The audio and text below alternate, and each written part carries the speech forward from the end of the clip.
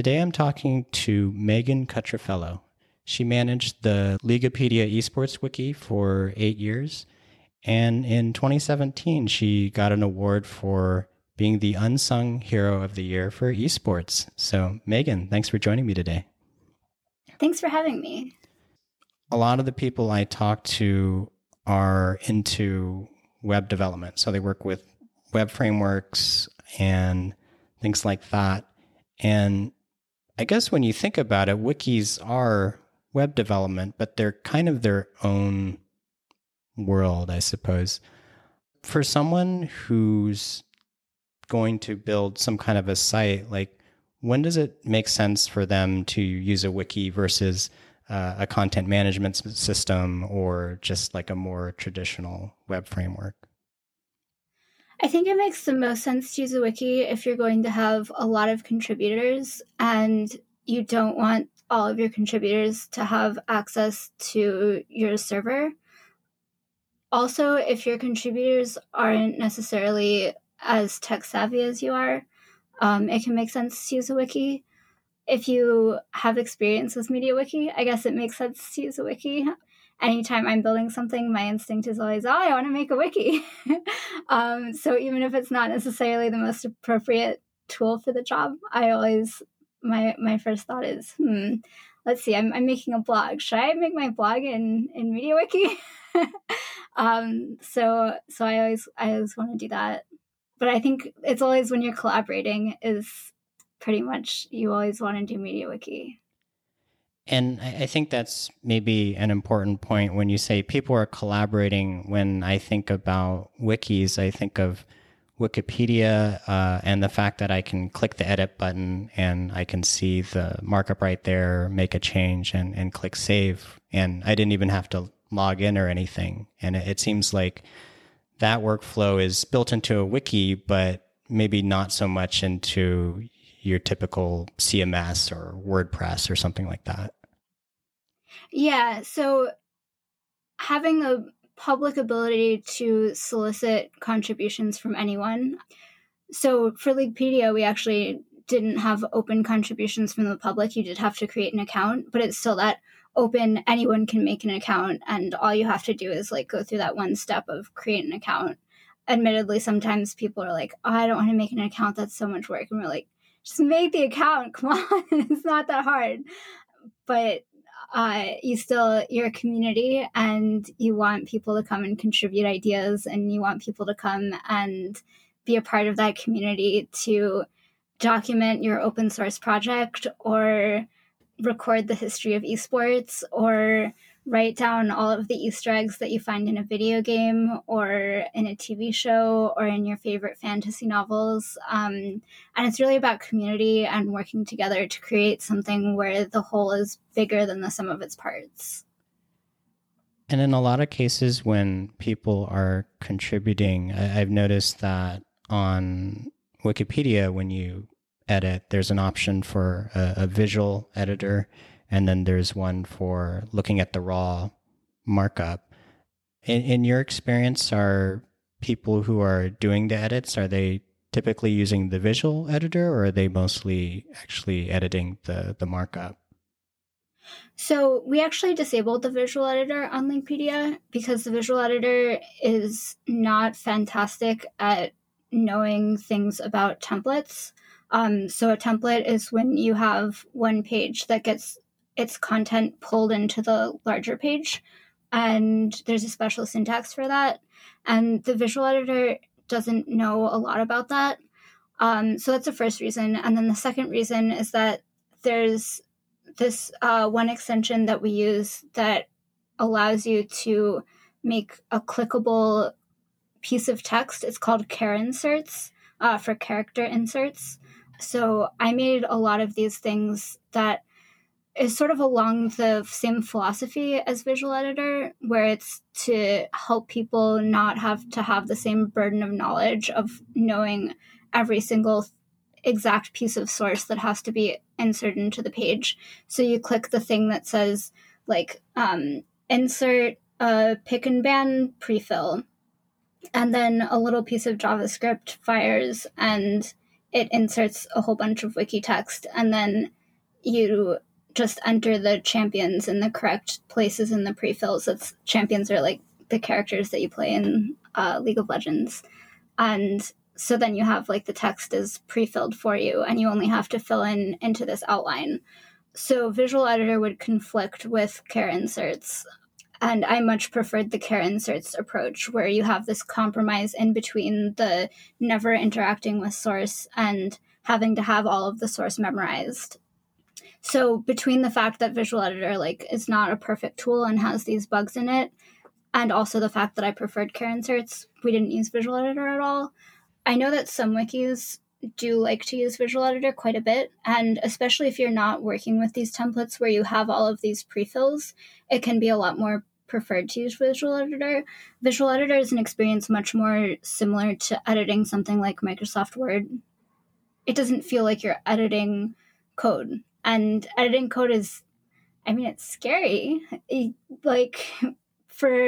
And when I said like MediaWiki is when you have editors who aren't as tech savvy as the person who set up the wiki, for people who don't have that experience, I mean, when you just said like, you have to edit a wiki, like someone who's never done that before, they can be very intimidated by it. And you're trying to build a sense of community. You don't want to scare away your potential editors. You want everyone to be included there. So you want to do everything possible to make everyone feel safe to contribute their ideas to the wiki. And if you make them have to memorize syntax, like even something that to me feels as simple as like 2 open brackets and then the name of a page and then 2 close brackets means linking the page. Like, I mean, I'm used to memorizing a lot of syntax because like I'm a programmer, but someone who's never written code before, I mean, they're not used to memorizing things like that. So they want to be able to click a button that says insert link and then type the name of the page in the middle of the things that pop up there. So Visual Editor it's a lot safer to use. So a lot of wikis do prefer that. And if it didn't have the bugs with the type of editing that my wiki required, and if we weren't using char insert so much, we definitely would have gone for it. But it wasn't conducive to the wiki that I built, so we didn't use it at all. And the compromise you're referring to, is it where the editor sees the raw markup, but then there's like little buttons on the side they can click and they'll know, okay, if I click this one, then it's going to give me the text for creating a list or something like that? Yeah, it's a little bit more high level than creating a list because I would never even insert the raw syntax for creating a list. It would be a template that's going to insert a list at the very end. But basically that, yeah. And I know for myself, even though I do software development, if I click edit on a wiki and there's all the different curly brace tags, there's the square tags, and I think if you spend some time with it, you can kind of get a sense of what it means. But for the average person who doesn't work with software in their day-to-day, do you find that, is that a big barrier for them where they click edit and there's all this stuff that they don't really understand? Is that where some people just, they go, oh, I don't know what to do? I think the biggest barrier is actually clicking edit in the first place. So that was a big barrier to me, actually. I didn't want to click edit in the first place. And I guess my reasons were maybe a little bit different, where for me it was like, I know that if I click edit, this is going to be a huge rabbit hole and I'm going to learn way too much about wikis and this is going to consume my entire life. And look where I ended up. So I guess I was pretty right about that. I don't know if other people feel the same way or if they just like don't want to get involved at all. But I think once people click edit, they're able to figure it out pretty well. I think there's 2 barriers, or maybe 3 barriers. The first one is clicking edit in the first place. The second one is if they learn to code templates at all. MediaWiki syntax is literally the worst I have encountered, other than programming languages that are literally parodies. So like the white space language is worse. But like it's 2 curly braces for a template and it's 3 curly braces for a variable. And like, are you actually kidding me? One of my blog posts is like a plea to editors to write a comment saying the name of the template that they're ending, because MediaWiki like doesn't provide any syntax for what you're ending. And there's no indentation, so you can't visually see what you're ending, and there's no. So when I said the white space language, that was maybe appropriate because MediaWiki prints all of the white space, because it's really just like PHP functions that are put into the text that you're literally putting onto the page. So any white space that you put gets printed. So the only way to put white space into your code is if you commented it out. So anytime you want to put a new line, you have to comment out your new line. And if you want to indent your code, you have to comment out the indents. So it's just, I'm not exaggerating here. It's just the worst.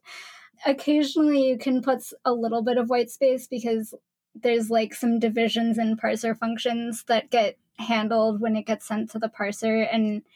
But I mean, for the most part, it's just terrible. So if I'm like writing an if statement, I'll write if, and then I'll write a commented out end if at the end.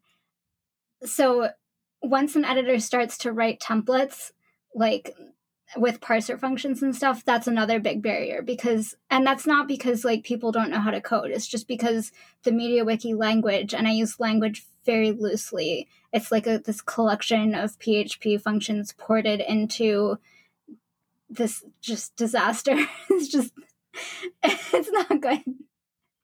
And the next barrier is when people start to jump to Lua, which is it's just Lua where you can write Lua modules, and then Lua is fine. It's great. It has white space and you can make new lines and it's absolutely fine. And you can write an entire code base. And as long as you're writing Lua, it's absolutely fantastic. And there's nothing wrong with it anymore. So as much as I just insulted the MediaWiki language, like writing Lua in MediaWiki is great.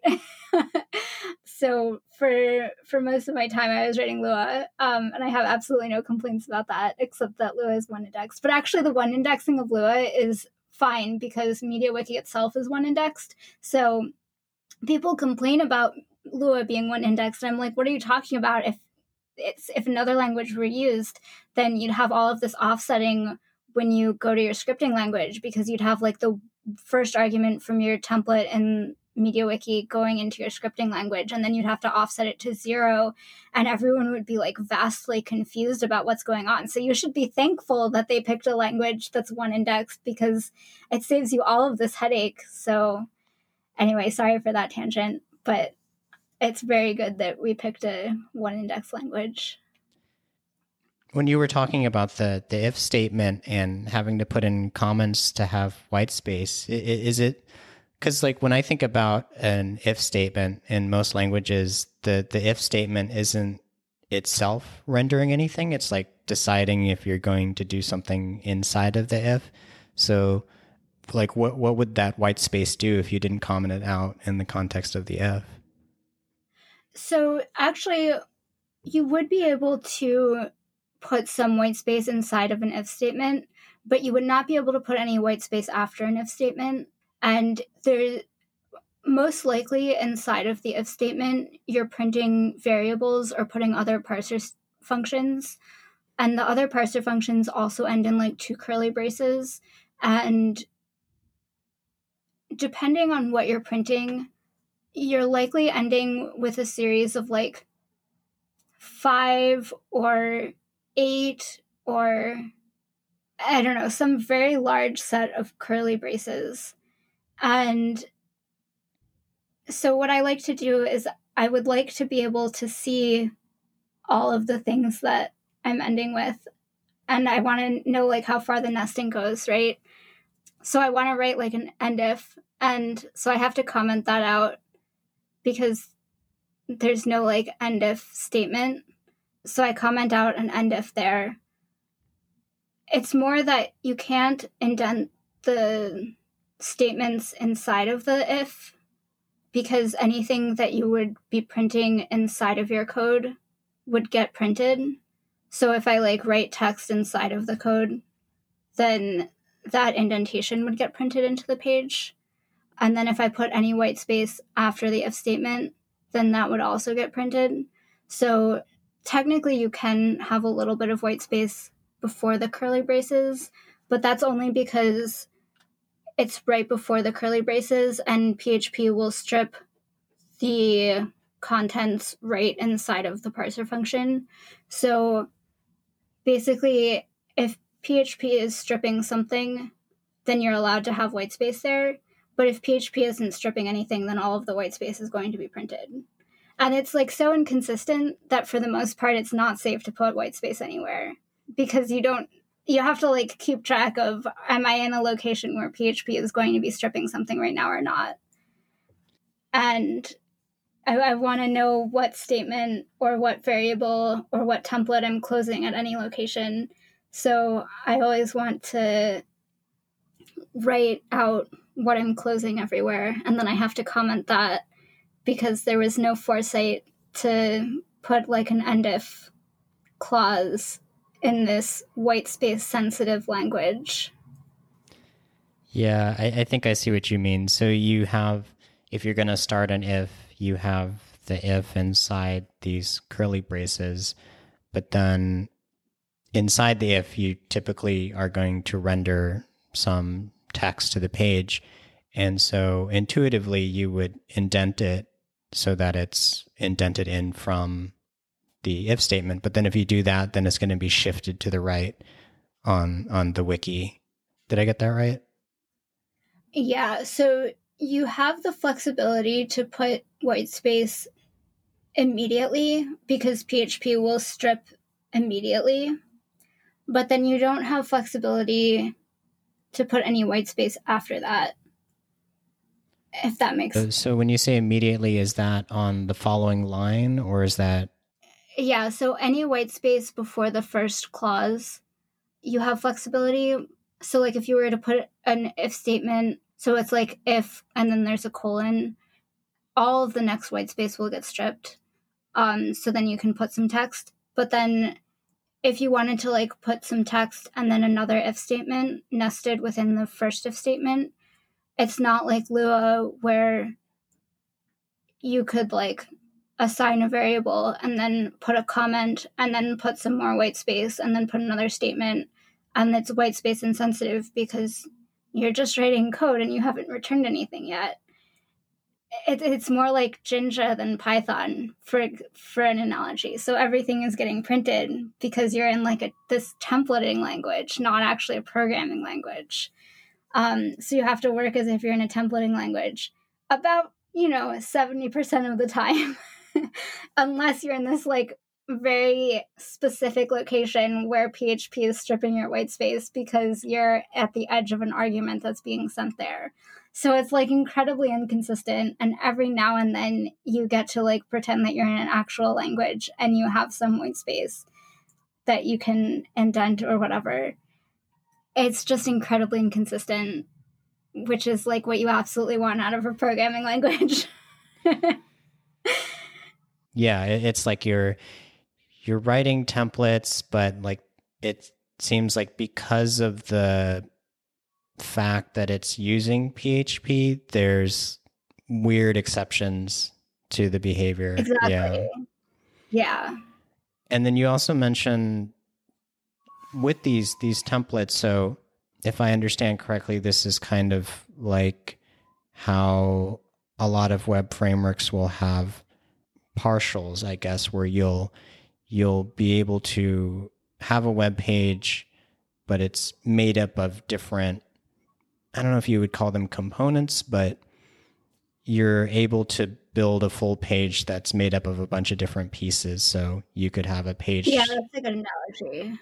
Where it's like, here's my table of contents, or here's my info box, or things like that. And those are all things that you would create a MediaWiki template for, and then somehow the data gets passed into those templates and the template decides how to render it out.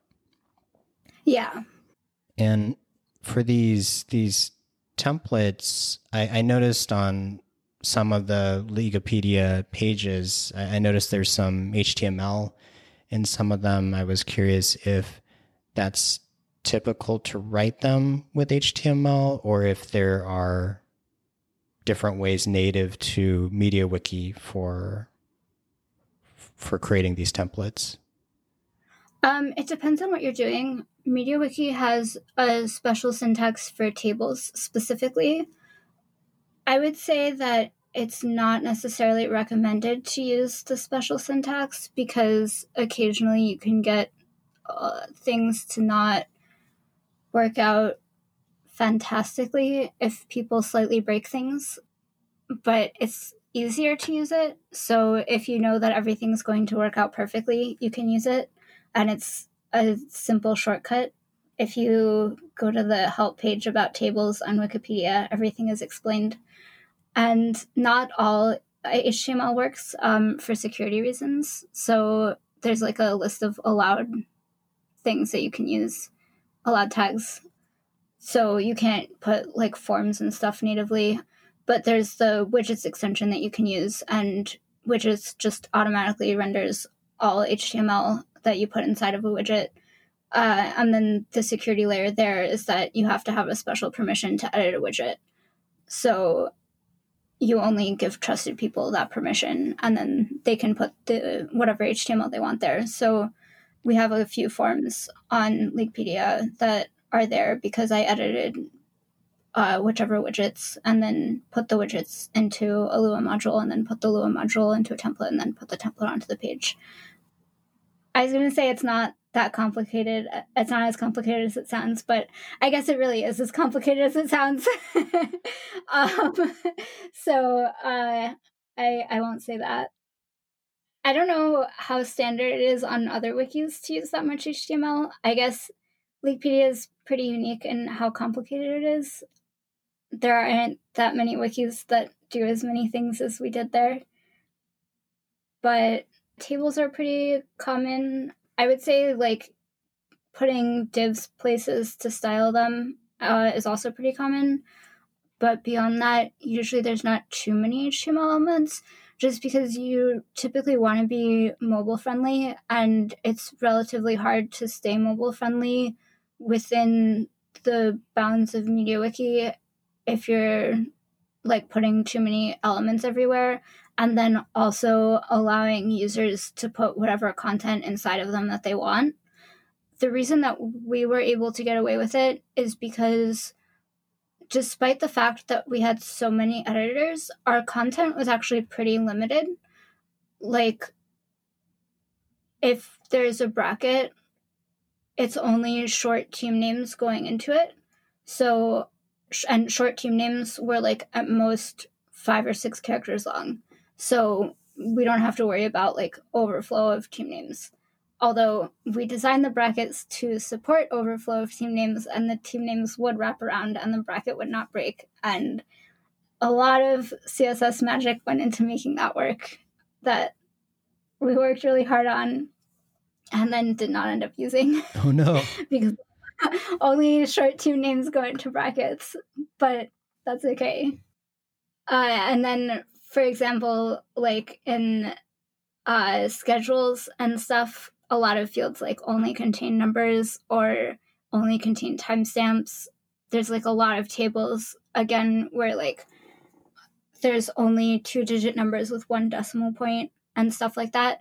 So a lot of the stuff that I was designing, I knew the content was extremely constrained. And if it wasn't, then I said, well, too bad. This is how I'm telling you to put the content. And for technical reasons, that's the content that's going to go here. And I don't care.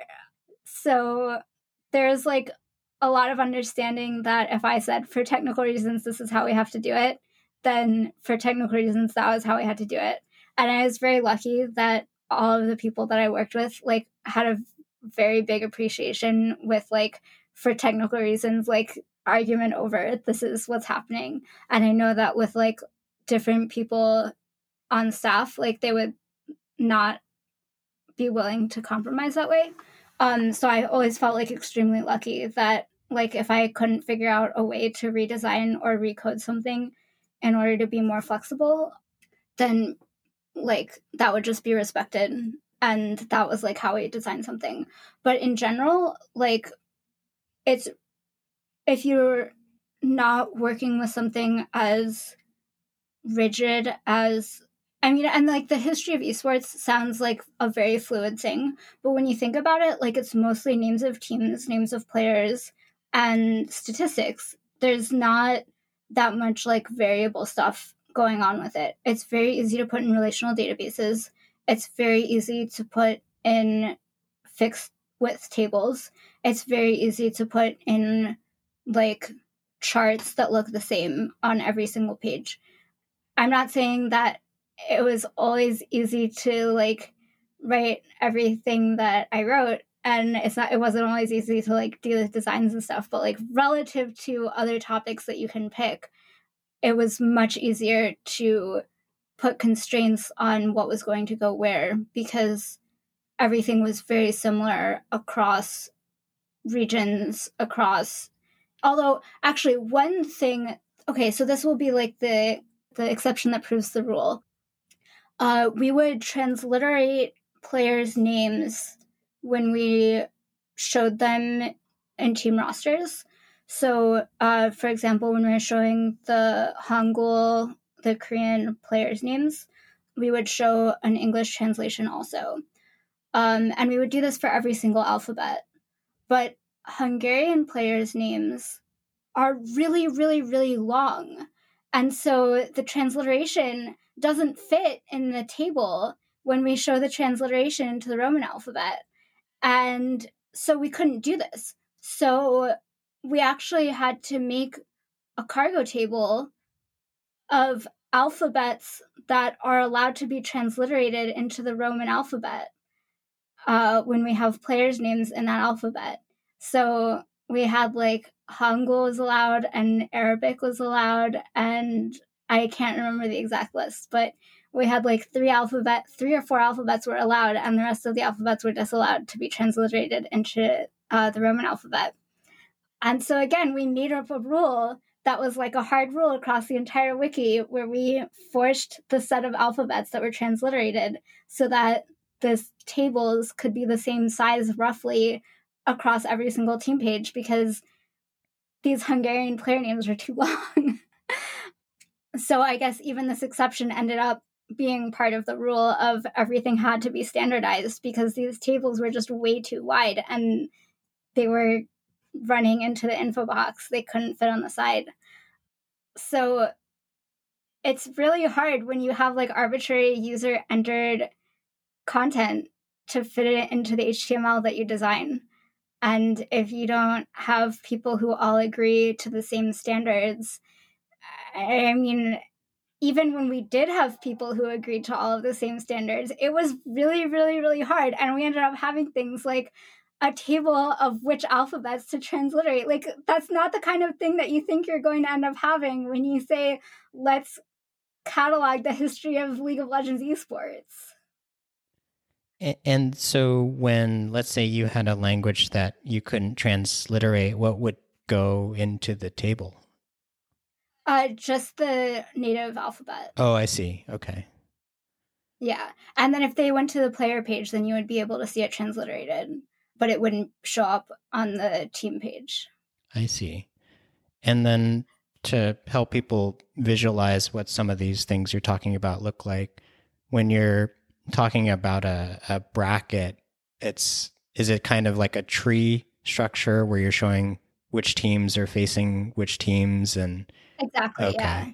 We had a very cool CSS grid structure that used like before and after pseudo elements to generate the lines between the teams, and then the teams themselves were the elements of the grid. And it's very cool. I didn't design it. I have a friend who I very, very fortunately have a friend who's amazing at CSS because I am like mediocre at CSS, and she did all of our CSS for us.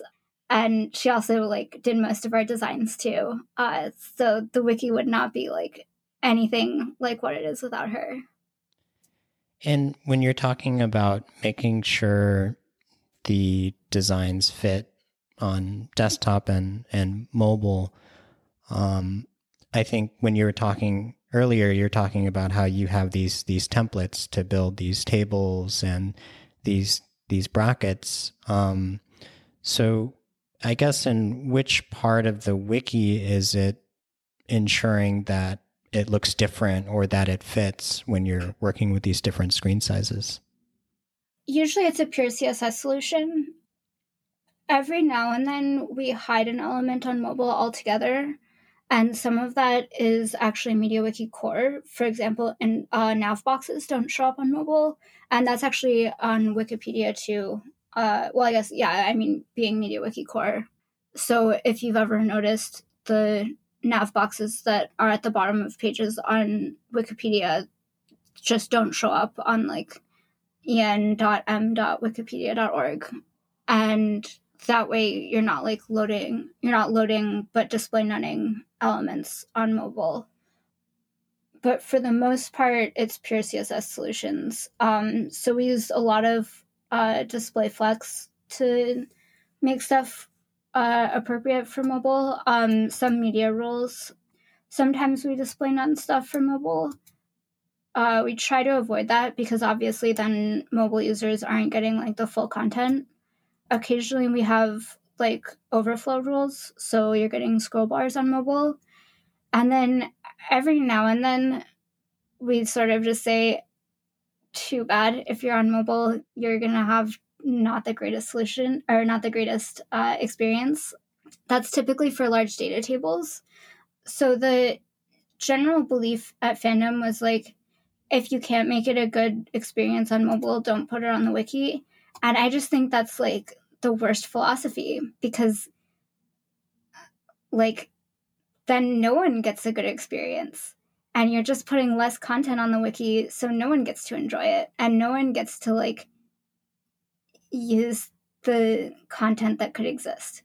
So my philosophy has always been like the core overview pages should be as good as possible for both PC and mobile. And if you have to optimize for one, then you slightly optimize for mobile because the majority of traffic is mobile, but attempt not to optimize for either one and just make it a good experience on both.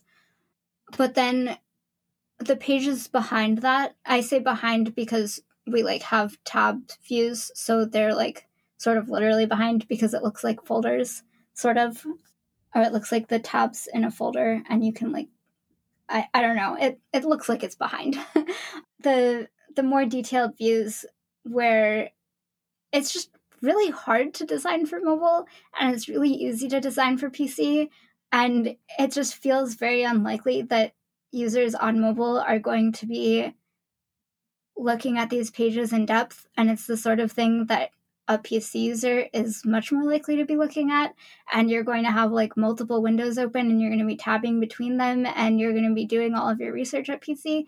You absolutely optimize this for PC users. Like, what the hell? These are like stats pages. It's pages and pages and pages of stats. It's totally fine to optimize this for PC users. And if the option is like optimize for PC users or don't create it at all, what are you thinking to not create it at all? Like, make it a good experience for someone. So I don't understand that philosophy at all.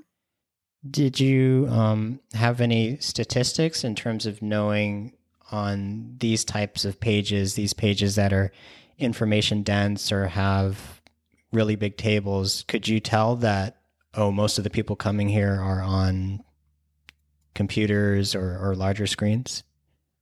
I didn't have stats for individual pages, mobile or PC. I accidentally lost Google Analytics access at some point, and honestly, I wasn't interested enough to go through the process of trying to get it back. When I had it, it didn't really affect what I put time into because it was it was just so much what I expected it to be that it didn't really affect much. What I actually spent the most time on was looking. So you can you get URLs for search results, and so I would look through our search results, and I would look at the URL of the failed search results, and so there would be like 45 results for this particular failed search, and then I would turn that into a redirect for what I thought the target was supposed to be. So I would make sure that people's failed searches would actually resolve to the correct thing. So if they're like typoing something, then I make the typo actually resolve. So we had a lot of redirects of like common typos, or if they're using the wrong name for a tournament, then I make the wrong name for the tournament resolve. So the analytics were actually really helpful for that. But beyond that, I didn't really find it that useful.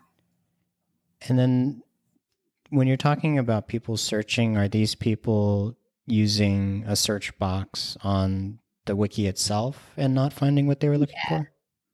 Yeah. So like the internal search, so like if you search Wikipedia for like New York City, but you spell it CIYT, then you're not going to get a result. But it might say, did you mean New York City TY?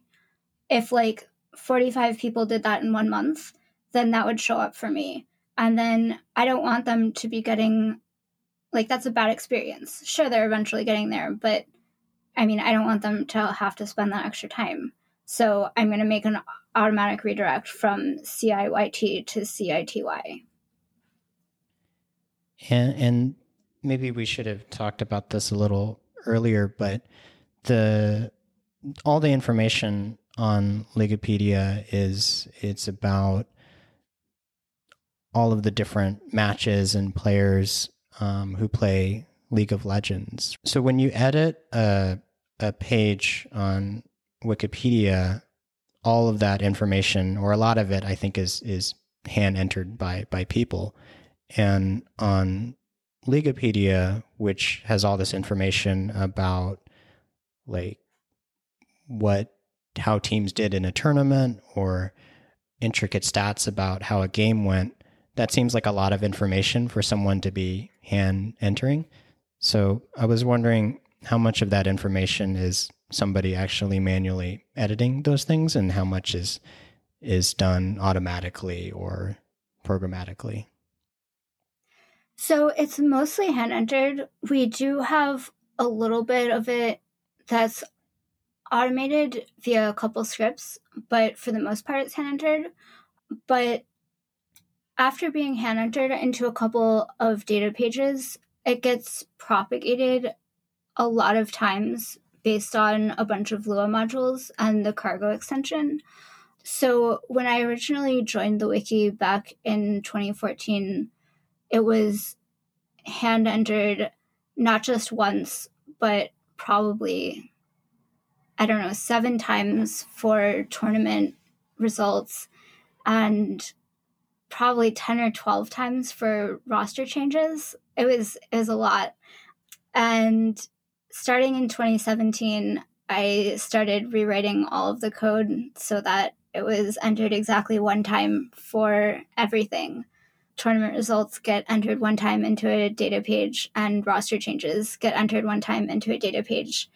And for roster changes, that was very difficult because for a roster change, that needs to update the team history on a player page, which goes from a join to a leave, and it needs to update the roster change portal for the off season, which goes from a leave to a join because it's showing the deltas over the off season, and it needs to update the current team in the player's info box, which means that the current team has to be calculated from all of the deltas that have ever occurred in that player's history.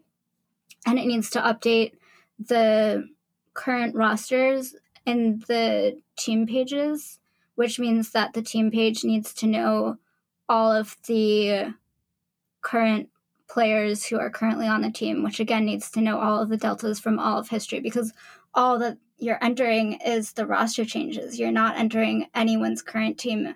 So nowhere on the wiki does it ever store a current team anymore. It only stores the roster changes. So that was a lot of code to write. And deciding even what was going to be entered was a lot, because all I knew was that I was going to single source of truth this somehow. And I needed to decide, what was I going to single source of truth? So I decided that it was going to be this delta, and then deciding what to do with that, how to store it in a relational database. It was a big project, and I didn't have a background as a developer either. So this was like, I don't know, this was like my third big project ever. So that was pretty intense, but it was a lot of fun. So it is hand entered, but I feel like that's underselling it a little bit. Yeah, because I was a little confused when you mentioned how somebody might need to enter the same information multiple times. But if I understood correctly, it would be if somebody's changing which team they're on, they would have to update, for example, the players page and say like, oh, this player is on this team now. And then you would have to go to their old team and remove them from the roster there, go to the new team, right, add them to the roster there, and you can see where it would kind of multiply. And then there's the roster nav box, and there's like the old team. You have to say like the next team, because in the previous players list, like that we show former team members from the old team, and you have to say like the next team. So if they had like already left their old team, you'd have to say like new team. Yeah, there's a lot of places. And so now what it sounds like is, I'm not sure if this is exactly how it works, but if you go to any location that would need that information, which team is this player on, when you go to that page, for example, if you were to go to a team's page, then it would make a SQL query to figure out, I guess, who most recently had I forget what you called it, but like a join row maybe, or like they had the action of joining this team, and now there's a row in the database that says they did this. It actually looks at the so I have an in between table called tenures, and so it looks at the tenures table instead of querying all the way through the joins and leaves table and doing like the whole list of deltas. Yeah, so, and it's also cached, so it doesn't do the SQL query every time that you load the page. So the only time that the SQL queries actually happen is if you do a save on the page, and then otherwise the entire generated HTML of the page is actually cached on the server. So you're not doing that many database queries every time you load the page, so don't worry about that. But there can actually be something like 100 SQL queries sometimes when you're saving a page. So it would be absolute murder if you were doing that every time you went to the page. But yeah, it works something like that. Okay, so this tenures table that's kind of like what's the current state of all these players and where they are, and then the tenures table caches sort of, or I guess the tenures table captures is a better word than caches. Every join to leave historically from every team. And then I save that for two reasons. The first one is so that I don't have to recompute it when I'm doing the teams table, because I have to know both the current members and the former members. And then the second reason is also that we have a public API. And so people can query that if they're building tools. Like a lot of people use the public API for various things. And one person built like sort of like a 6 degrees of Kevin Bacon, except for League of Legends, using our tenures tables. So part of the reason that exists is so that people can use it for whatever projects that they're doing. Because the join leave table is like pretty unfriendly, and I didn't want to have to really document that for anyone to use. So I made tenures so that was the table I could document for people to use. Yeah, that's interesting in that. Yeah, when you provide an API, then there's so many different things people can do that even if your wiki didn't really need it, they can build their own apps or their own pages built on all this information you've aggregated. Yeah, it's nice because then when someone says like, "Oh, can you build this as a feature request?" I can say, "No, but you can." Well, you've done the hard part for them. Yeah, exactly. Yeah. So that's cool. Yeah. That's interesting too about the caching because yeah, I guess when you think about a wiki, most of the people who are visiting it are just visiting it to see what's on there. So provided that they're not logged in and they don't need anything specific to them, then yeah, you should be able to cache the whole response, it sounds like. Yeah. Yeah, caching was actually a nightmare with this in this particular thing, the team roster changes, because so Cargo, which I've mentioned a couple times, is the database extension that we used, and it's basically a SQL wrapper that like doesn't port 80% of the features that SQL has. So you can create tables and you can query, but you can't make like sub-select queries. So your queries have to be like very simple, which is good for like most users of MediaWiki because like the average MediaWiki user doesn't have that much coding experience.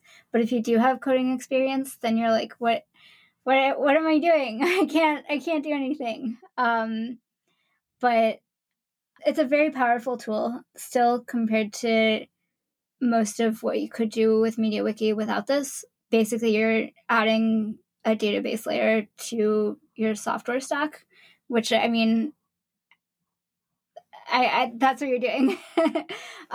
So you get a huge amount of power from adding Cargo to a wiki. In exchange, it's very performance. It's like it's resource heavy. It hurts your performance a lot. And if you don't need it, then you shouldn't use it. But frequently you need it when you're doing difficult, or not necessarily difficult, but like intensive things. Anytime that you need to pull data from one page to another, you want to use something like that. So Cargo, one of the things that it doesn't do is it doesn't allow you to set a primary key easily. So you have to like just like pretend that one row in the table is your primary key, basically. It internally automatically sets one, but it won't be static, or it won't be the same every time that you rebuild the table because it rebuilds the table in a random order and it just uses an auto increment primary key. So you set a row in the table to pretend to be your primary key. But editors don't understand anything about primary keys, and you want to hide this from them completely. Like, you cannot tell an editor, protect this random number. Please don't change this. So you have to hide it completely. So if you're making your own auto increment, like, an editor cannot know that exists. Like, this is back to when we were talking about like visual editor. This is like one of the things about making the wiki safe for people, is like not exposing them to the internals of like anything scary like that.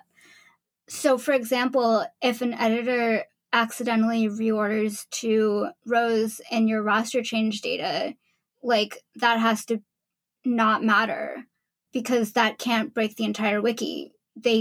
You can't make an editor like freak out because they just reordered 2 rows in the page, and you can't put like a scary notice somewhere saying under no circumstances reorder 2 rows here. Like, that's going to scare people away, and you want to be very welcoming and say like, it's impossible to break this page no matter how hard you try. Don't worry, anything you do, we can just fix it, don't worry. But the thing is that everything's going to be cached. And so in particular, when I said I made that 10 years table, one thing I did not want to do was resave every single row from the join leave table. So you had to join back to, sorry, I'm going to use join in 2 different connotations. You had to join back to the join leave table in order to get like all of the auxiliary data, like all of the extra columns, like, I don't know, like role, date, team name, and stuff, because otherwise the tenures table would have had like 50 columns or something. So I needed to store the fake primary key in the tenures table, but the tenures table is cached on the player page and the join leave table is on the data page, which means that I need to purge the cache on the player page anytime that someone edits the data on the data page, which means that, so there's like some JavaScript that does that. But if someone like changes the order of the lines, then that primary key is going to change because I have an auto increment going on.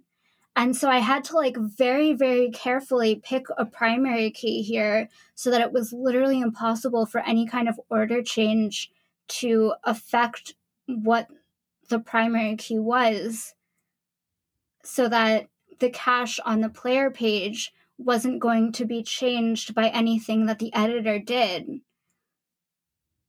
unless they were going to then update the cache on that player page after making that change, if that makes sense. So after an editor makes a change on the news page, they're going to press a button to update the cache on the player page. But they're only going to update the player page for the one line that they change on the news page.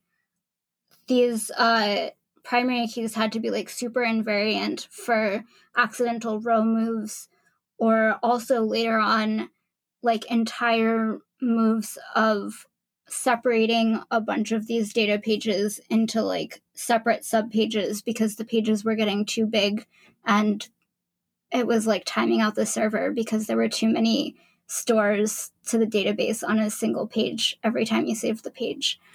And anyway, it took me like 5 iterations of making the primary key like more and more specific to the single line, because my auto increment was like originally including every single line I was auto incrementing. And then I auto incremented only when that single player was involved. And then I auto incremented only when that player and the team was involved. And then I reset the auto increment for that date. So, and it was just got like more and more convoluted what my primary key was.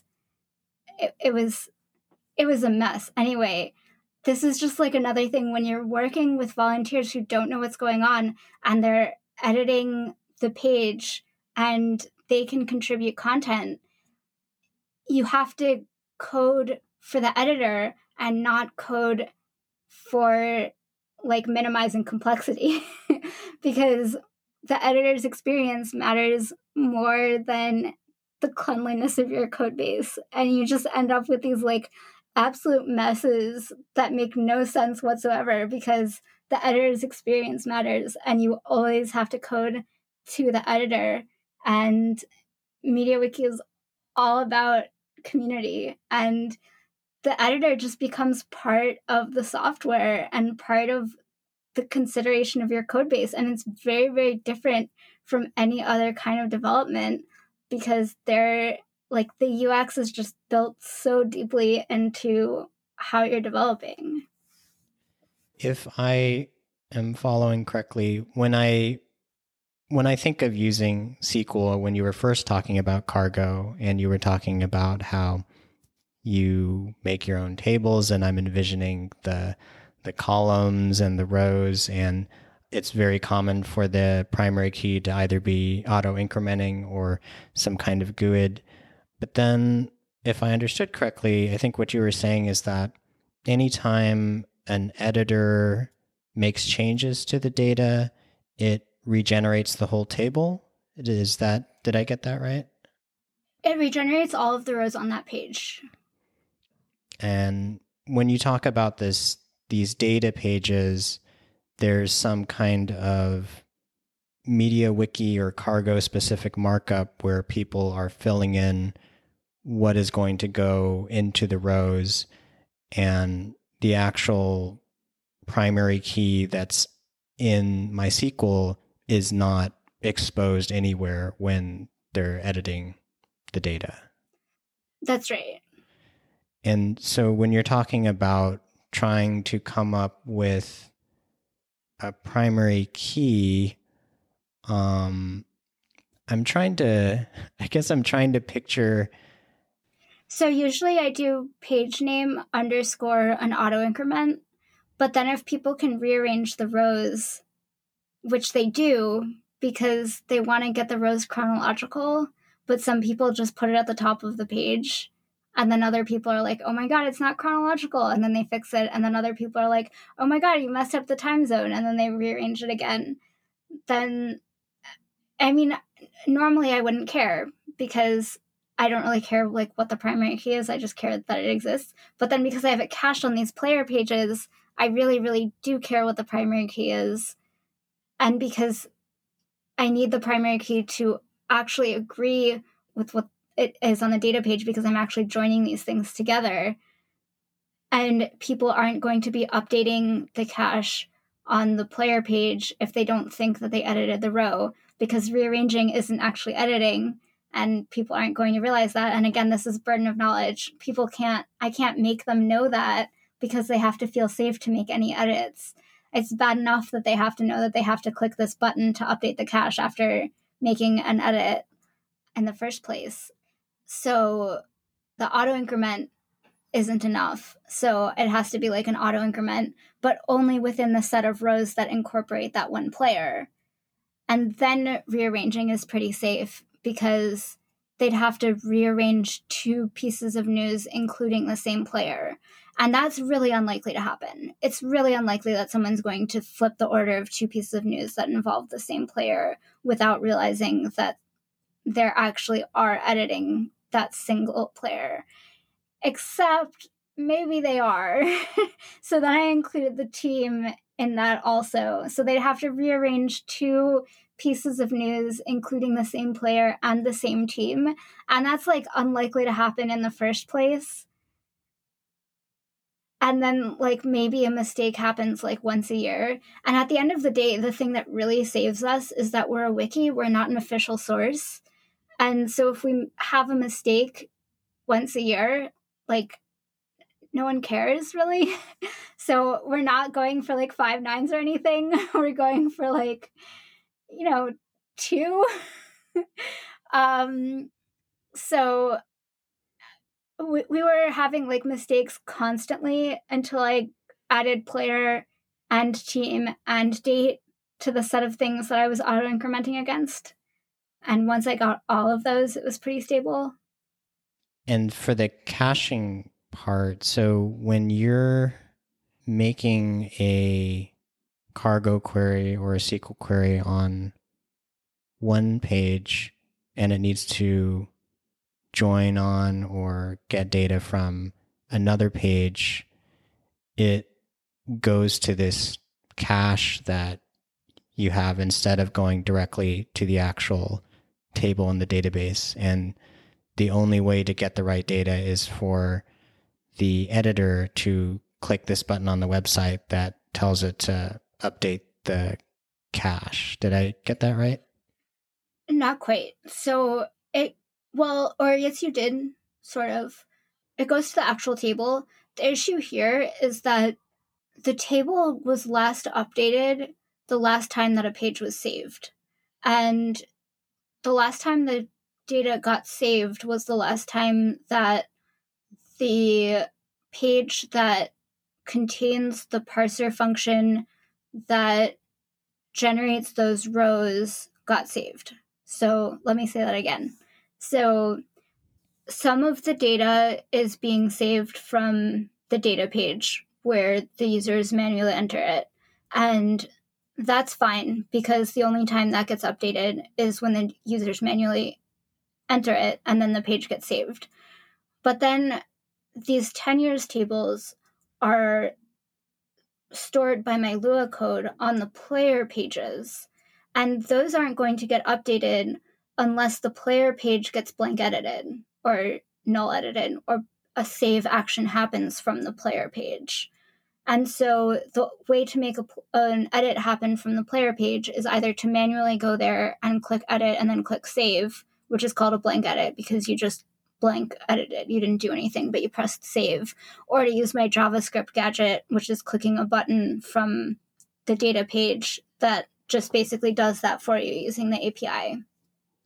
And then that's going to update the table in the database table, because that's where the cargo parser function is that writes to the database and updates the tables there with the information, hey, the primary key changed, because that's where the parser function is physically located in the wiki, because one of them is on the data page and one of them is on the player page. So you get this disconnect in the cache where it's on two different pages, and so you have to press a save action in both of them before the table is consistent again.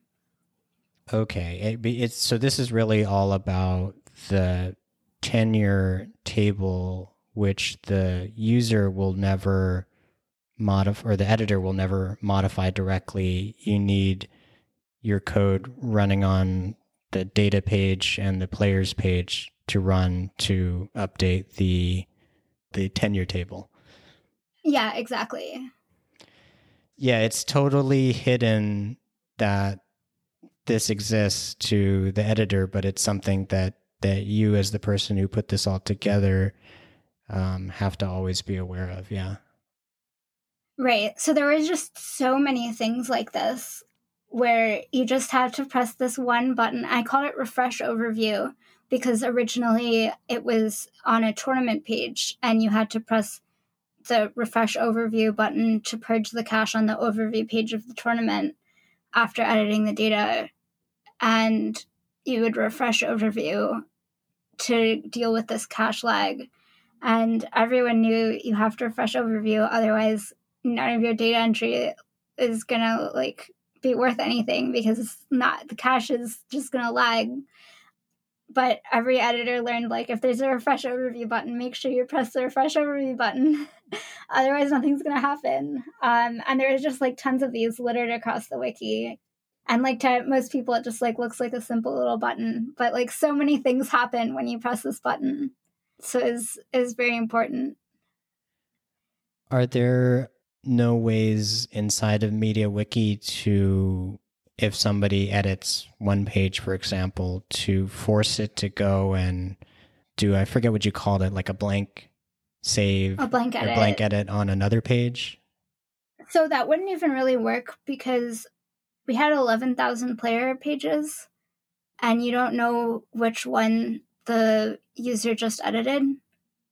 So it's unclear to MediaWiki what just happened when the user just edited some part of the data page.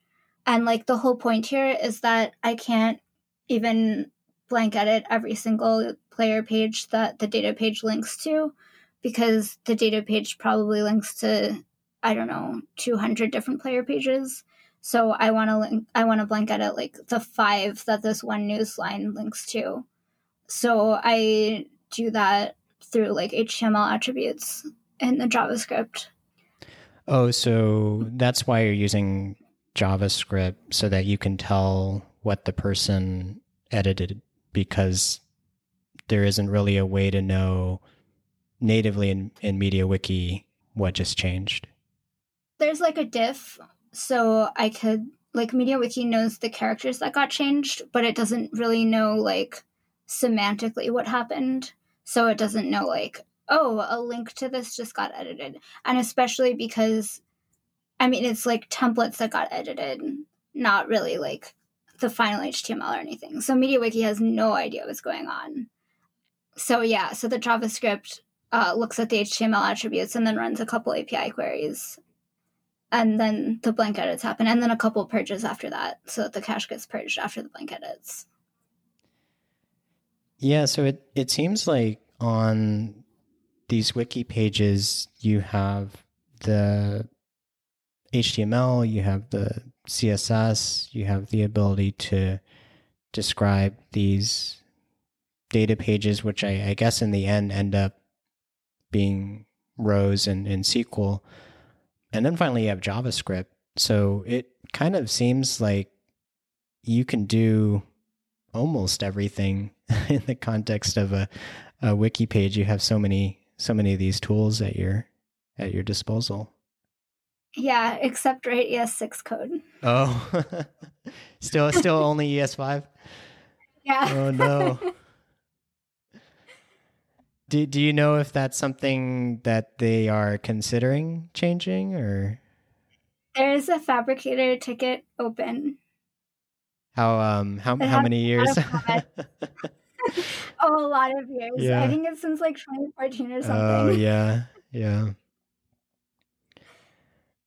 I guess the one maybe, well, now the browsers all support ES6, but I guess one of the things it sounds like MediaWiki maybe sidestepped is the whole front end ecosystem in terms of node packages and build tools and things like that. Is that right? It's basically you can write JavaScript and there. Yeah. You can even write jQuery. Oh, okay. That's built in as well. Yeah. So I have to admit, like my front end knowledge is like a decade out of date or something, because it's like what MediaWiki can do, and there's like this entire ecosystem out there that I just like don't have access to, and so I like barely know about. So I have this like side project that uses React that I've like kind of sort of been working on, and so like I know this tiny little bit of React, and I'm like, why doesn't MediaWiki do this? They are adding Vue support, so in theory I'll get to learn Vue, so that'll be fun. So I'm curious, just from the limited experience you've had outside of MediaWiki, are there like specific things in your experience working with React where you really wish you had inside of MediaWiki? Well, really the big thing is like ES6. Like I really wish we could use arrow functions. Yeah. Like that would be fantastic. Being able to build components would be really nice. Yeah, we can't do that. I suppose you've touched a little bit on performance before, but I guess that's one thing about wikis is that putting what's happening in the back end aside, the front end experience of wikis, they feel pretty consistent since they're generally mostly server rendered, and the actual JavaScript is pretty light, at least from wikis I've seen. Yeah. I mean, you can add as much JavaScript as you want, so I guess it depends on what the users decide to do. But it's definitely true that wikis tend to load faster than some websites that I've seen. Yeah, I mean, I guess when you think of a wiki, you're there because you want to get specific information, and so the goal is not to necessarily reproduce like some crazy complex app or something. It's to get you the information. Yeah, no, that's actually one thing that I really like about wikis also, is that you don't have the pressure to make them look nice. I know that some people are going to hear that and just like totally cringe and be like, oh my God, what is she saying? But it's actually really true. Like there's an aesthetic that wikis and MediaWiki in particular have, and you kind of stick to that.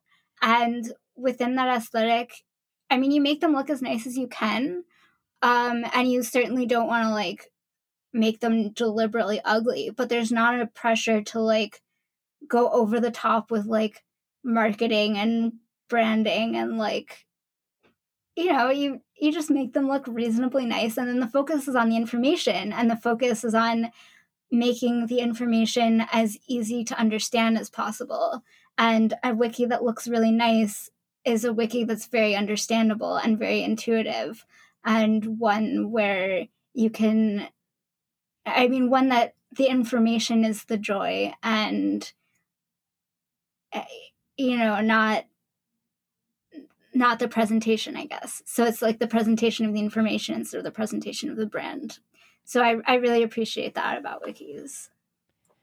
Yeah, that's a good point about the aesthetics, in the sense of like they have a certain look, and yeah, maybe it's an authoritative look, which is interesting because it's like a wiki that I'll commonly go to, for example, is there's the PC gaming wiki. And when you look at how it's styled, it feels like very dated, or it doesn't look like, I guess you could say, normal web pages, but it's very much in line with what you expect a wiki to look like. So it's interesting Yeah. how they have that shared aesthetic, I guess. Yeah. Yeah, no, I really like it. The wiki experience.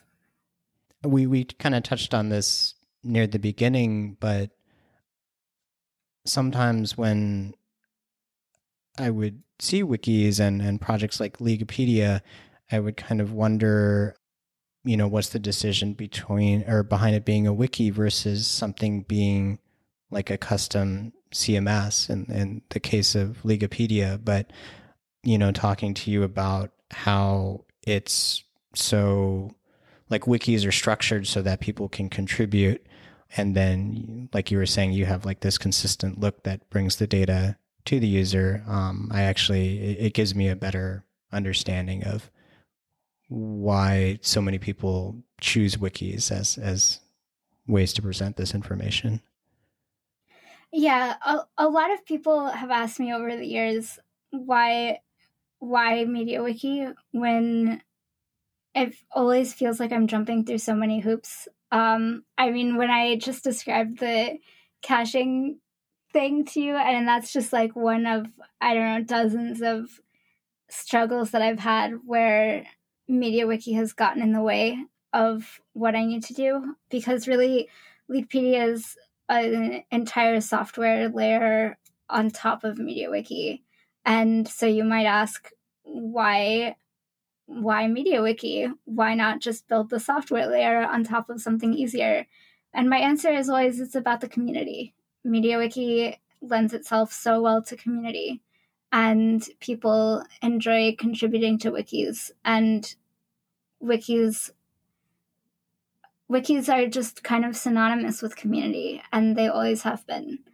And Wikipedia sort of set the example when they launched, and it's sort of always been that way. And, I feel like I'm a part of a community when I say wiki.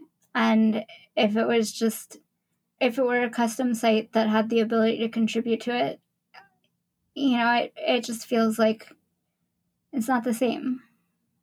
I think just even seeing the edit button on wikis is such a different experience than having the expectation. Well, I guess in the case of Leaguepedia, you do have to create an account, but even without creating the account, you can still click edit and you can look at the source and you can see how all this information, or a lot of it, how it got filled in. And I feel like it's kind of more similar to the earlier days of web pages where people could right click a site and click view source and then look at the HTML and the CSS and kind of see how it was put together, versus now with a lot of sites, the code has been minified or there's build tools involved so that when you look at view source on websites, it just looks crazy and you're not sure what's going on. So Yeah. I feel like wikis in some ways are kind of closer to the spirit of like the earlier HTML sites. Yeah. And the knowledge transfers too. If you've ever edited Wikipedia, then you know that like open bracket, close bracket is how you link a page, and that knowledge transfers to, admittedly, maybe a little bit less so for Wikipedia, since there you need to know how all of the templates work, and there's not so much direct source editing. It's mostly like clicking the char insert prefills. But there's still a lot of cross knowledge transfer if you've edited one wiki and then changed to editing another. And then it goes the other way too. If you edit Leaguepedia, then you want to go edit for the Zelda wiki, that knowledge will transfer. And talking about the community and the editors, I imagine on Wikipedia, most of the people editing are volunteers. Is it the same with Leaguepedia in your experience? Yeah, so I was contracted, or I was not contracted, my LLC was contracted, and then I subcontracted. It changed a bit over the years as people left. So at first I subcontracted quite a few people. And then I guess, as you can imagine, as there was a lot more data entry that had to be done at the start and less had to be done later on as I expanded the code base so that it was more a single source of truth and less stuff had to be duplicated. And I guess it probably became a lot more fun too when you didn't have to enter the same thing multiple times. But a bunch of people moved on over the years, and so by the end, I was only subcontracting 3 people, and everyone else was volunteered. And the people that you were subcontracting, that was for only data entry, or was that also for the actual code? Oh no, that wasn't for data entry at all. And actually, that was for all of my wikis because I was managing like all of the esports wikis. Or one of them was for Call of Duty and Halo to manage those wikis. One of them was for just the Call of Duty wiki, and then one of them was for Leaguepedia to do staff onboarding. Okay, so this is to help people contribute to all of these wikis. That's what these subcontractors were focusing on. Yeah. I guess that makes sense when we've been talking about the complexity, what's behind Leaguepedia, but there's a lot that the editors, it sounds like, have to learn as well to be able to know basically where to go and how to fill everything out. And Yeah. So basically, for the major leagues in League of Legends, we required some onboarding before you could cover them because we wanted results entered within like about 1 to 4 minutes of the game's entering, or sorry, of the game's ending. So that was like for North America, Korea, China, Europe. And for the like for some regions, like the really minor ones, like second tier leagues in like for example, the national leagues in Europe, second tier or something, we kind of didn't really care if it was entered immediately. And so anyone who wanted to enter could just enter information. So we did want the experience to be easy enough that people could figure it out on their own. And we didn't really require onboarding for that. There's like a gradation of how much onboarding we required, but typically we tried to give training as much as we could. It was sort of dependent on how fast people expected the results and how available someone was to provide training. So, like, for Latin America, there was like a lot of people who were available to provide training. So, even like the more minor leagues, people got training there, for example. But yeah, it was very collaborative, and a lot of people got involved. So yeah. And in terms of having this expectation of having the results in just a few minutes and things like that, is it where are these people volunteers where they would volunteer for a slot and then there was just this expectation, or how did that work? Yeah, so a lot of people volunteered with us as resume experience to try and get jobs in esports. And some people just volunteered with us because they wanted to give back to the community, because we're like a really valuable resource for the community. And I mean, without volunteer contribution, we wouldn't have existed. So it was like understood that we needed people's help in order to continue existing. So some people volunteered for that reason. Some people just found it fun to help out. So there's like a range of reasons to contribute. And you were talking about how there's some people who they really need this data in that short time span.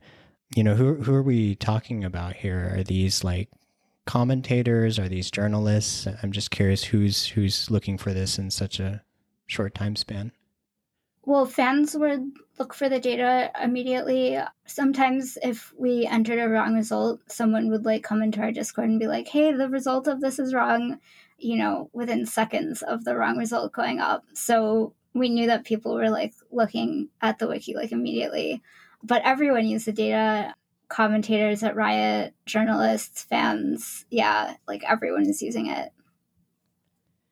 And since it's so important to, like you're mentioning, Riot or the tournament organizers, things like that, what kind of relationship do you have with them? Do they provide any kind of support, or is it mostly just it's something they just use? So there is, I definitely talk to people at Riot pretty regularly, and we got like resources from them. So they'd give us player photos to put up and like answers to questions and stuff. But for the most part, it was just something that they'd use. And so, like, now that unfortunately your contract wasn't renewed with Leaguepedia, like, where do you, I guess, see the future of Leaguepedia, but also all these other esports wikis going? Is this something that's going to be more just community driven, or I guess I'm trying to understand, you know, how the gap gets filled? Yeah, I'm not sure.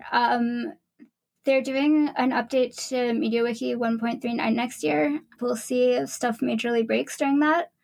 Probably no one's going to be able to fix it. If it does, who knows? Yeah. I don't know. There's another site that hosts esports wikis called Liquipedia. So it's possible that they'll adopt some of the smaller wikis. I think it's pretty unlikely that they'll want to take Leaguepedia just because it's too complicated of a wiki. But yeah, I don't know. It kind of feels like one of these things where I guess whoever is in charge of making these decisions may not fully understand the implications or what it takes to run such a large wiki.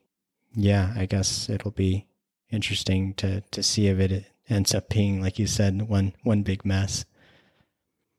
Yeah, I got them through the 1.37 upgrade by submitting like 3 or 4 patches to Cargo during that time and discovering that the patches needed to be made prior to the upgrade happening. So, you know, I don't think that they're going to update Cargo during the 1.39 upgrade, and it's Cargo changes that have the biggest disruption. So they're probably safe from that. And I don't think 1.39 has any big parser changes. I think that's later. But yeah, there will probably still be like a bunch of CSS changes, and who knows if anyone's going to fix the fallout from that. So yeah, we'll see.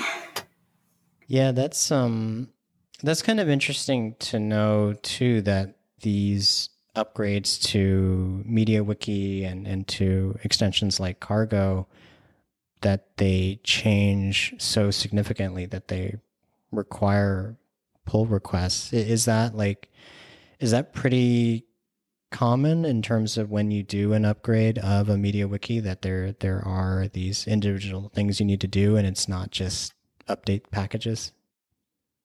Well, the Cargo change was the first time that we had upgraded in like 2.5 years or something. So that one in particular, I think it was expected that one wasn't going to go so smoothly.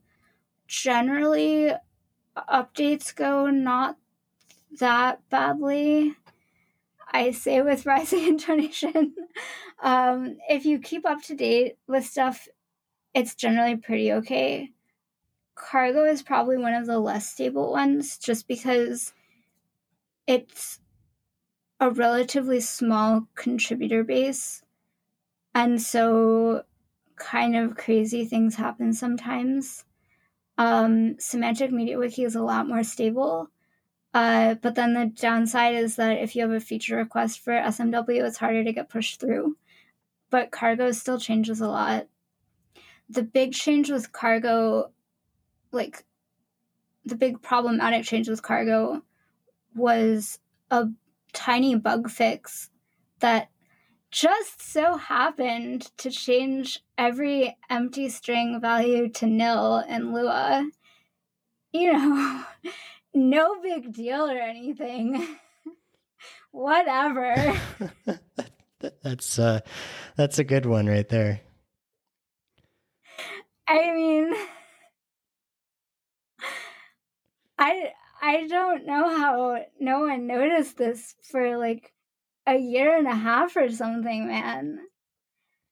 It was a tiny bug fix. Like, it was checked in as a bug fix, and it really was a bug fix. I tracked down the guy who made the patch, and I was like, I can't reproduce this bug. Can I just revert it? And he was like, I can't reproduce it either. Oh, wow. And I was like, well, that's great. And I ended up just leaving it in, but then changing them back to empty string. When the extension was first released, null database values were sent to Lua as empty string due to a bug in the first place, because null database values should just be nil in Lua. Like, come on here.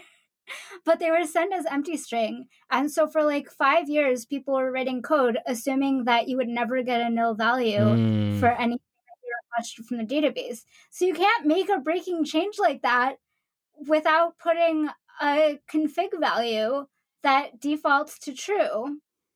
Yeah. So I added a legacy Lua nil value as empty string config value or something, and defaulted it to true, and wrote in the documentation that it was recommended that you set it to false. Or maybe I defaulted it to false. I don't remember what I set the default to, but I wrote in the documentation something about how you should, if possible, set this to false. But if you have a large code base, you probably need this. And then we set up platform ride to true. And that's the story of how I saved the shit out of our 1.37 upgrade this year. Ooh, yeah, that's a rough one. Changing people's data is very scary. Yeah, I mean, it was totally unintended. And I don't know how no one noticed this either. I mean, I guess the answer is that not very many people do the kind of stuff that I do working with Lua and Cargo in this much depth. But a fairly significant number of fandom wikis do. And this would have just been an absolute disaster. And the semi-ironic thing is that I have a wrapper that fixes the initial Cargo bug where I detect every empty string value and then cast it to nil after I get my data from Cargo. So I would have been completely unaffected by this. And my wiki was the primary testing wiki for Cargo on the 1.37 patch. So we wouldn't have caught this. Oh, it wow. would have gone to live. Wow. So we got extremely lucky that I found out about this ahead of time prior to us QAing and fix this bug, because it would have gone straight to live. That's wild. Yeah, it's just like kind of catastrophic, right? It's like if it happens, I feel like whoever is managing the wikis is going to be very confused. Like, why is everything broken? I don't understand. Right? And this is like so much broken stuff that it's like very difficult to track down what's going on. I actually had a lot of trouble figuring out what was wrong in the code base.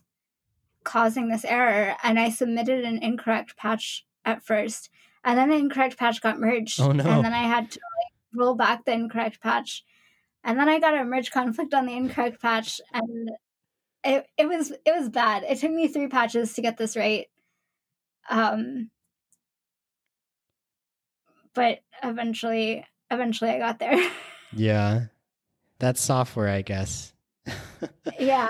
The thing you were trying to avoid all these years. Yeah. You're in it now. It really was. That was actually the reason that I got into the wiki in the first place, and into esports, was that after Caltech, I wanted to like get away from STEM altogether. I was like, I've had enough of this. Caltech was too much. Get me away. Yeah. And I wanted to do like event management or tournament organization or something. And so I wanted to work in esports. And that was like my life plan. And I wanted nothing to do with STEM. And I didn't want to work in software. I didn't want to do math. I was a math major. I didn't want to do math. I didn't want to go to grad school. I wanted absolutely nothing to do with this. So that was my plan. And somehow I stumbled and ended up in software. Well, at least you got the esports part. Yeah. So that worked out. And really for the first couple of years, I was doing like community management and social media and stuff. And I did stay away from software for about the first 2 years. So it lasted about 2 whole years. What ended up pulling you in? Actually, so when I signed back with Gamepedia, our developer just sort of disappeared. And I was like, well, shit, I guess that's me now. So we had someone else writing all of our templates for a couple of years. So I was able to just like make a lot of feature requests. And I'm very good at making feature requests. If I ever have like access to someone else who's writing code for me, I'm like fantastic at just making a ton of like really minor feature requests and just like taking up all of their time with like a billion tiny QA issues. You are the backlog. Yeah, I really am. There's another OSS project that I've been working on, which is a Discord bot, and our backlog just expands and expands and expands. Oh, yeah. You know what? I think I did look at that. I looked at the issues, and usually when you look at the issues for an open source project, it's all these people using it, right? That are like, there's this thing I want, but then I looked and it was all you. So I guess that's okay because you're in the position to do something about it. The part that you don't know is that I'm like constantly begging other people to open tickets too. Oh, really? Yeah. Like constantly, I'm like, guys, it can't just be me opening tickets all the time. Yeah. Yeah, if it was someone else's project, I would be like, "Oh, this is I don't know about this." But when it's your own, okay. It's basically like it's like a roadmap, I guess. Yeah. Some of them have been open for quite a long time. But actually a couple months ago we closed one that had been open since I think like April 2020. So oh, nice. That was quite an event. Yeah. It's open source, so you can do whatever you want, right? We even have a couple of good first issues that are actually good first issues. Yeah. Not getting any takers? No, we sometimes do. Oh, okay. Yeah, so some of them are like semi-important features, but I like feel really bad if I ever do the good first issues myself because like someone else could do them. Mm-hmm. And so like if it's like a one-line ticket, I feel so much guilt for doing it myself. I see what you mean. I'm like, yeah. So I just like I can't do them, but then I'm like, oh, but this is really important. Yeah. But then I'm like, oh, but we might get someone else who. And I never know if I should just take the plunge and do it myself. Yeah. So. Yeah. No, that's a good point. It's like these opportunities, right, for people to, and it could make a big difference for them, and then for you, it's like I could do this in 10 minutes or whatever. Yeah. I guess it all depends on how annoyed you are by the thing not being there. Right. I know, because my entire background is like community and getting new people to onboard, and like the potential new contributor is worth like 10 times like the one PR that I can make. So I should just like absolutely leave it open for the next year. Yeah, yeah. No, that's a good way of looking at it. I mean, I think when you talk about open source or even wikis, that sort of community aspect is so important, right? Because if it's just one person, then I mean, it lives or dies with the one person, right?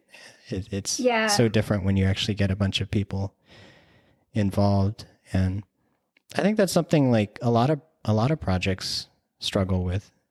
Yeah, that's actually, as much as I'm like bitter about the fact that I was let go from my own project, I think the thing that I should, in a sense, be the most proud of is that I grew my project to a place where that was able to happen, in a sense. Like, I built this and I built it to a place where it was sustainable, although we'll see how sustainable it was. But like, I'm not needed for the day to day. And that means that like I successfully built a community. Yeah. No, you should be really proud about that, because it's not only like the code, right? Like over the years, it sounds like you gradually made it easier and easier to contribute, but then also being able to get all these volunteers together and build a community on the Discord and elsewhere. Yeah, no, I think that's really great to be able to do something like that. Thanks. I think that's a good place to wrap up. But is there anything else you wanted to mention, or do you want to tell people where to check out what you're up to? Yeah, I have a blog that's a little bit inactive for the past couple months because I recently had surgery, but I've been saying for like 5 weeks that I will start posting there again. So hopefully that happens soon. But it's river.me, and so you can check that out. Cool. Well, yeah, Megan, I just want to say thanks for taking the time. This was really interesting. The world of wikis is like this. It's like a really big part of the internet that I use wikis, but I've never really understood kind of what's going on in terms of the actual technology and the community. So thank you for sharing that. Yeah, thanks so much for having me.